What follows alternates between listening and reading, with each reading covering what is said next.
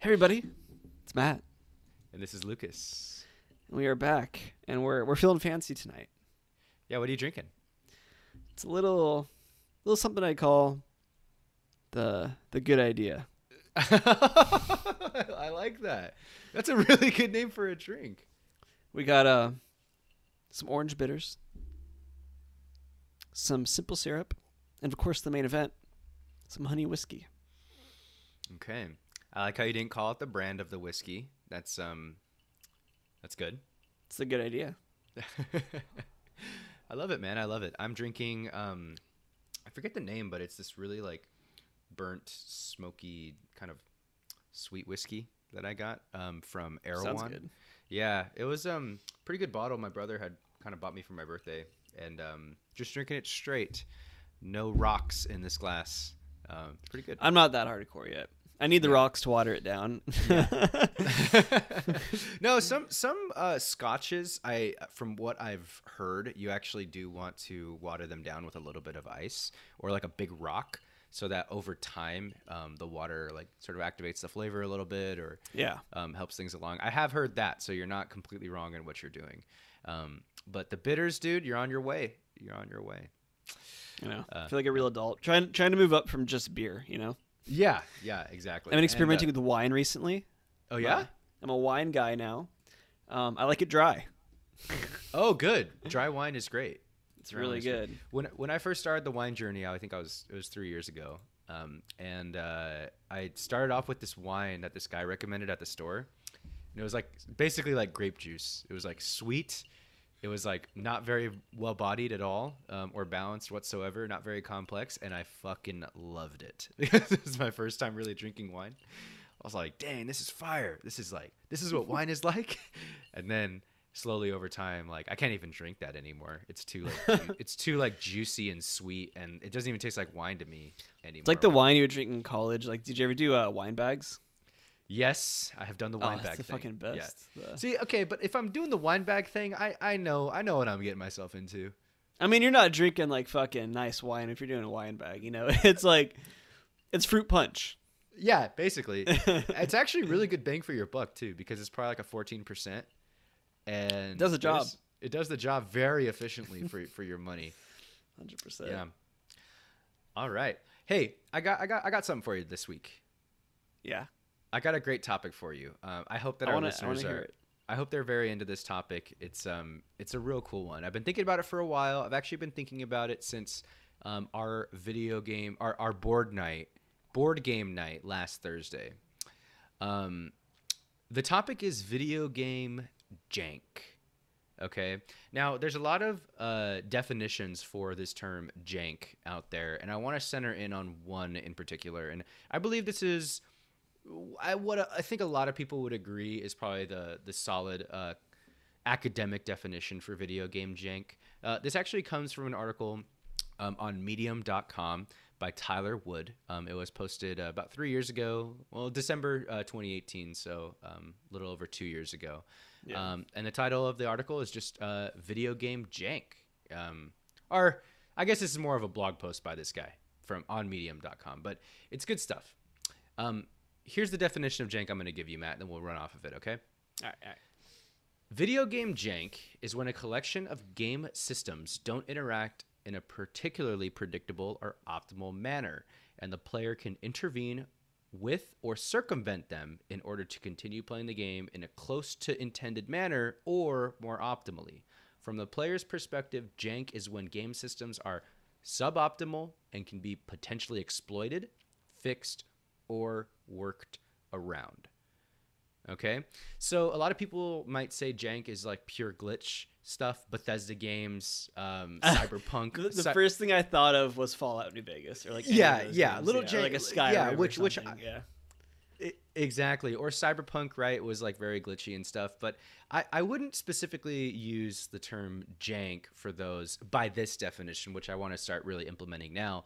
Jank to me is kind of like Super Smash Brothers Melee, right, where certain mechanics that were not intended to be there by the developers ended up being in there. Certain oversights of the physics engine, like wave dashing, ended up becoming a mainstay with how the game is actually played.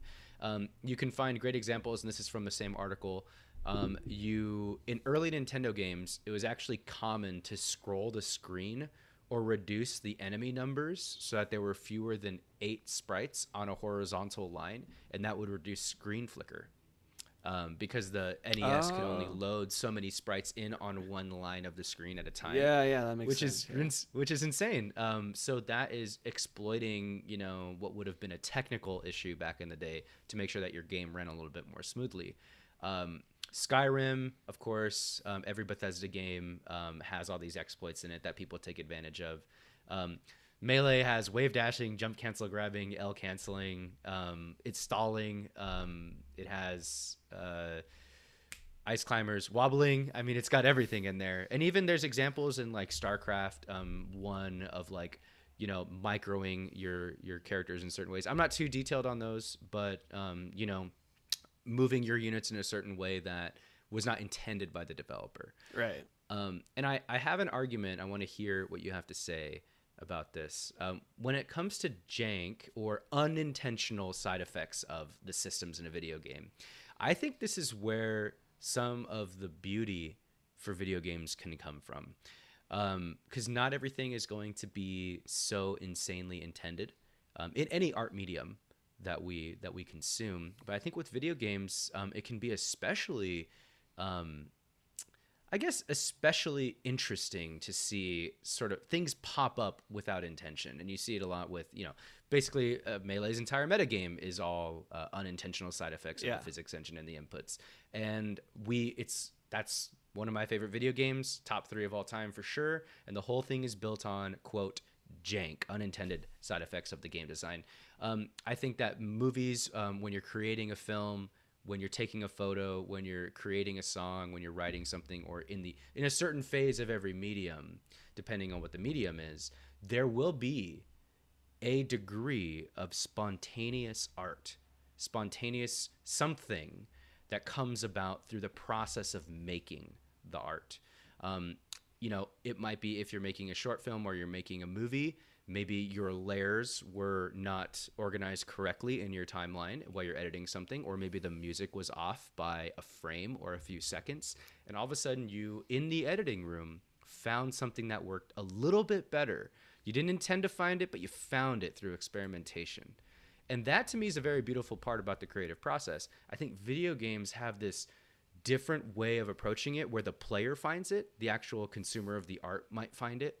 And I think that's just what Davey Wreden might call divine art. Matthew, Daddy Wreden, what say you? I mean, what everyone will always say, right, is art is open to interpretation, right? Mm-hmm. And video games in particular are very much experienced uniquely with each person. And everyone, because of that, because no one will have the exact same playthrough necessarily, everyone has their own interpretation on it. Everyone has their own discoveries on it. Everyone finds their own jank on it, right? And I think it's probably one of the most important parts of art is that jank can exist, right? Like one example you gave was, like how when you amp up like guitar amps and it creates that distortion, right? Or like lo-fi music in itself is almost like birthed of jank because it's like intentionally, deliberately making these like kind of imperfections in the audio that they discover through experimenting and testing. And like lo-fi is one of the biggest like genres there is today, right? There's Vincent Moon, he's blowing up. Shout out Vincent Moon's blowing up. Like the lo-fi hip hop radio, like that's going fucking 24/7 with millions of listeners always on YouTube. Like Joji's basically lo-fi, like R&B kind of like it's taking things over, and the jank in art is what probably creates the best art, and as Davey Wreden says, divine art, and it gives birth to so many passions. I mean, you mentioned it, but like the whole metagame of Smash Brothers, Melee, maybe not, mainly Melee or like Project M, probably not as much with the newer ones, But with Melee and Project M, the whole cores of those games are based off this jank that people found because they loved this art form and they were interpreting it in their own way that they wanted to. Yeah. Would you? And, Yeah. That's such a crazy idea. Sorry. Go ahead. No, yeah, and it's just the more you think about it, the more incredible it gets. And like, I mean, I think it all comes down to the idea of everyone can interpret things their own way, and on one hand, everyone can derive their own meaning in that sense. But in an art form like creating music or like video games, that way you interpret something, or that way you choose to engage with something because it's something you engage in. It's not passive art; it's engaging art. You can create jank. Yeah. And then that jank creates all these different subcultures. We have a lo-fi music, a brand new genre. We have Smash Brothers Melee, which is like insane. I mean, that's the only reason you and I are even friends. Off a jank mechanic. Yeah. I don't know if he mentioned that, but I met Lucas at a Smash tournament. Yeah. And like, it's incredible, and it's the highest form of art. Yeah, it's crazy. Especially in video games, because, I mean, I feel like I'm sure we've touched on this before, I bet, particularly in like the Davey Reedon episodes, but I mean, just in general, video games as art is like just such an important thing to think about. And when you find these moments of jank in these games, I think that's like the highest form of video games, really, and the highest form of art is that experience. Yeah, I completely agree. I want to bring up an example that Davey Reedon actually brings up, and that's why I kind of mentioned him before. For those of you that haven't, definitely check out our episode on the Stanley Parable, and check out our episode, Stanley Parable and the Beginner's Guide, both by one of the greatest video game minds currently working today, Davey Reedon. The whole episode of the podcast was basically us talking about how awesome Davey Reedon is and how we want to be his friend. Please talk to us. But Bro, I tweet at all these people. Everyone we say let's have them on the podcast. I try, guys. I want you to know that I've tried David Reedon. I tried Lucas Pope. I've tried Wisecrack several times.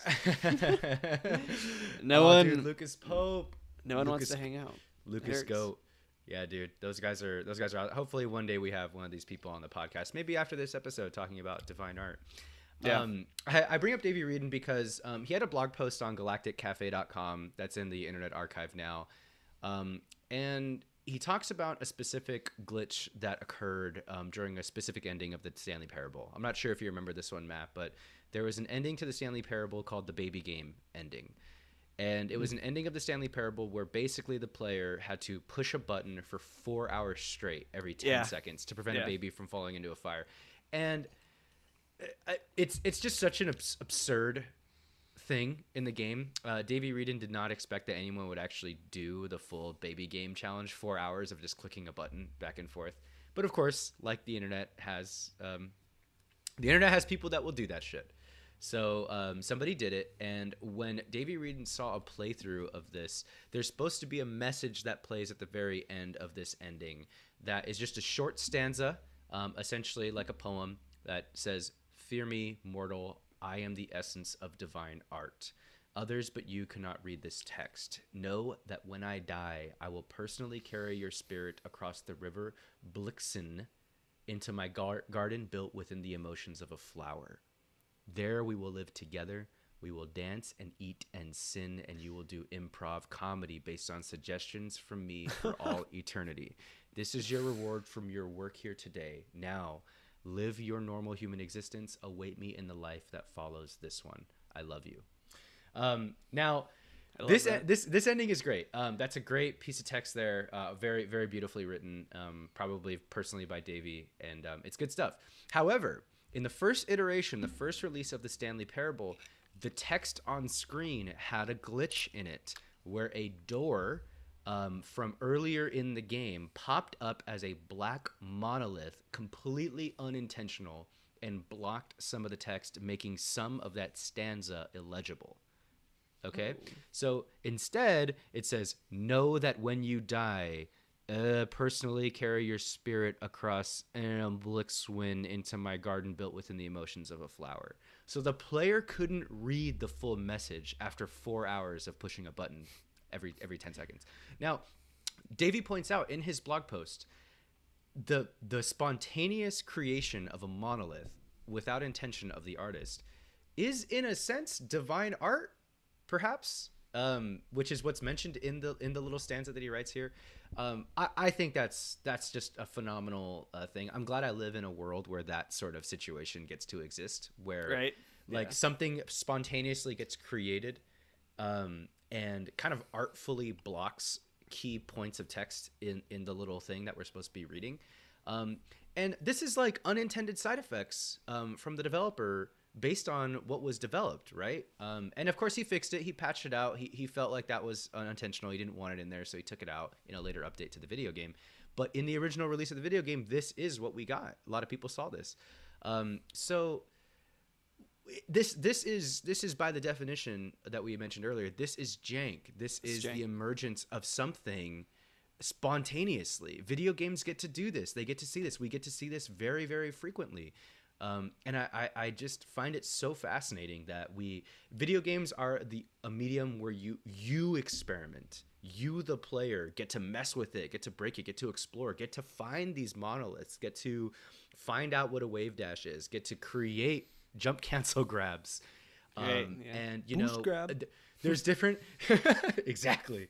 There's different things like, a movie or a novel or, even a poem can be interpreted different ways, but they themselves cannot be broken down and experimented, broken and rebuilt and all that stuff. But a video game can.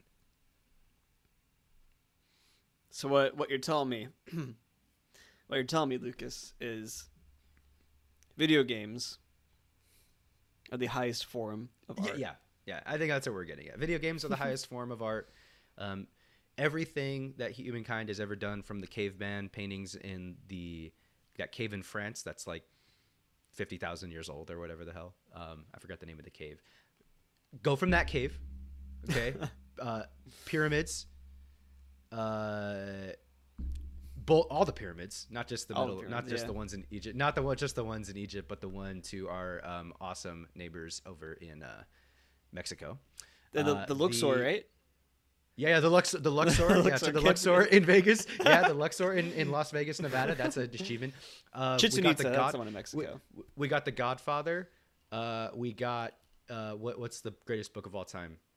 We got To Kill a Mockingbird. To Kill a Mockingbird. We got To Kill a Mockingbird, and probably bam, not, we have video games. Actually, above everything, above all that I just mentioned, is actually going to be The Witness, the greatest artistic achievement of so mankind. You put that outside of video games. Do you consider that a higher form of it? Is that like a subgenre of video game that's just a higher form, or is that not even a video game at that point?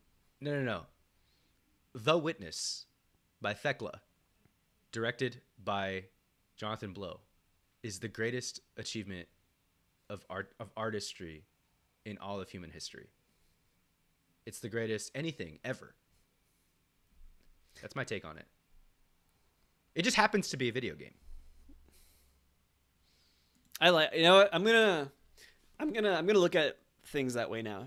When I'm playing a video game, someone asks me what I'm doing, I'm not gonna say I'm playing a video game. I'm gonna say I'm engaging in art.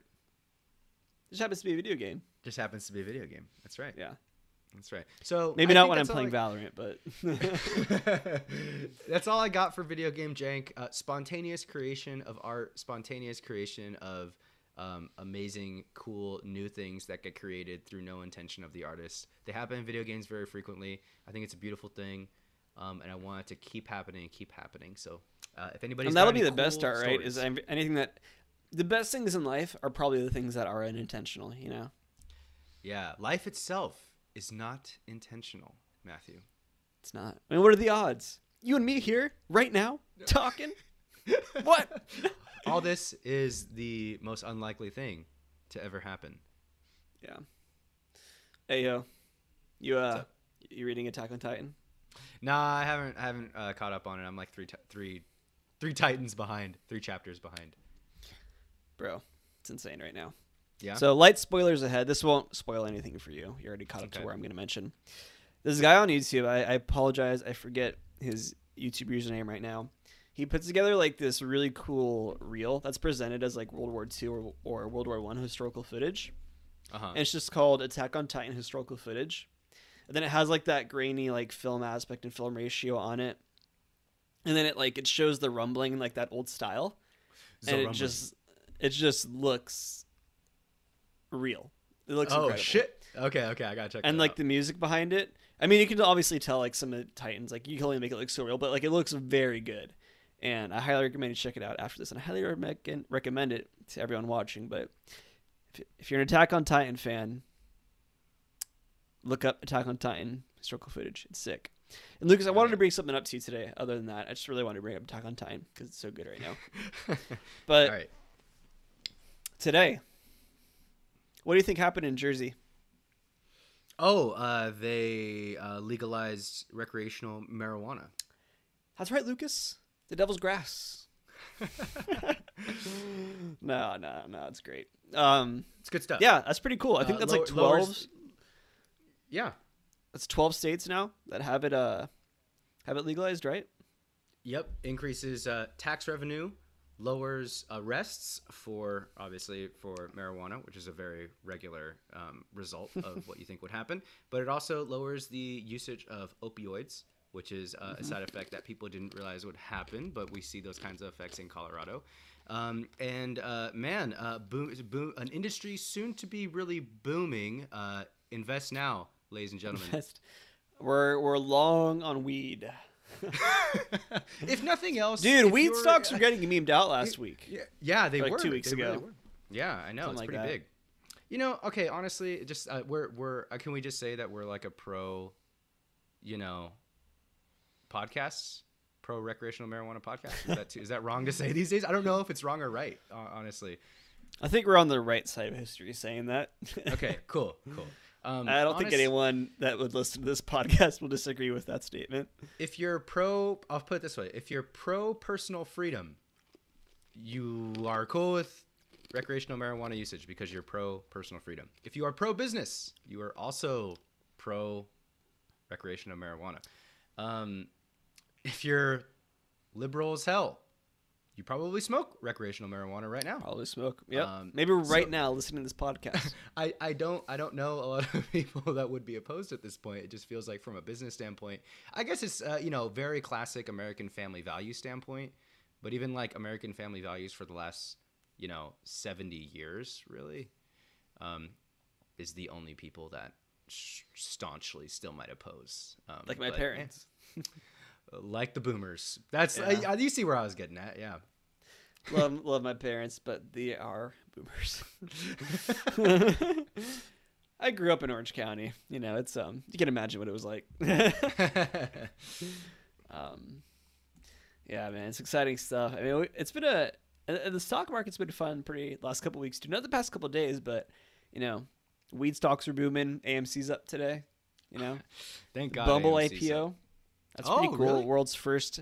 I don't want to misspeak. I don't know if she's the first, because I don't want to put down anyone that might have done it before. But to my knowledge, she's like the first self-made woman billionaire. Not Whitney. Oh my god, I feel so bad for me. I'm gonna Google her name because I want to give proper credit here.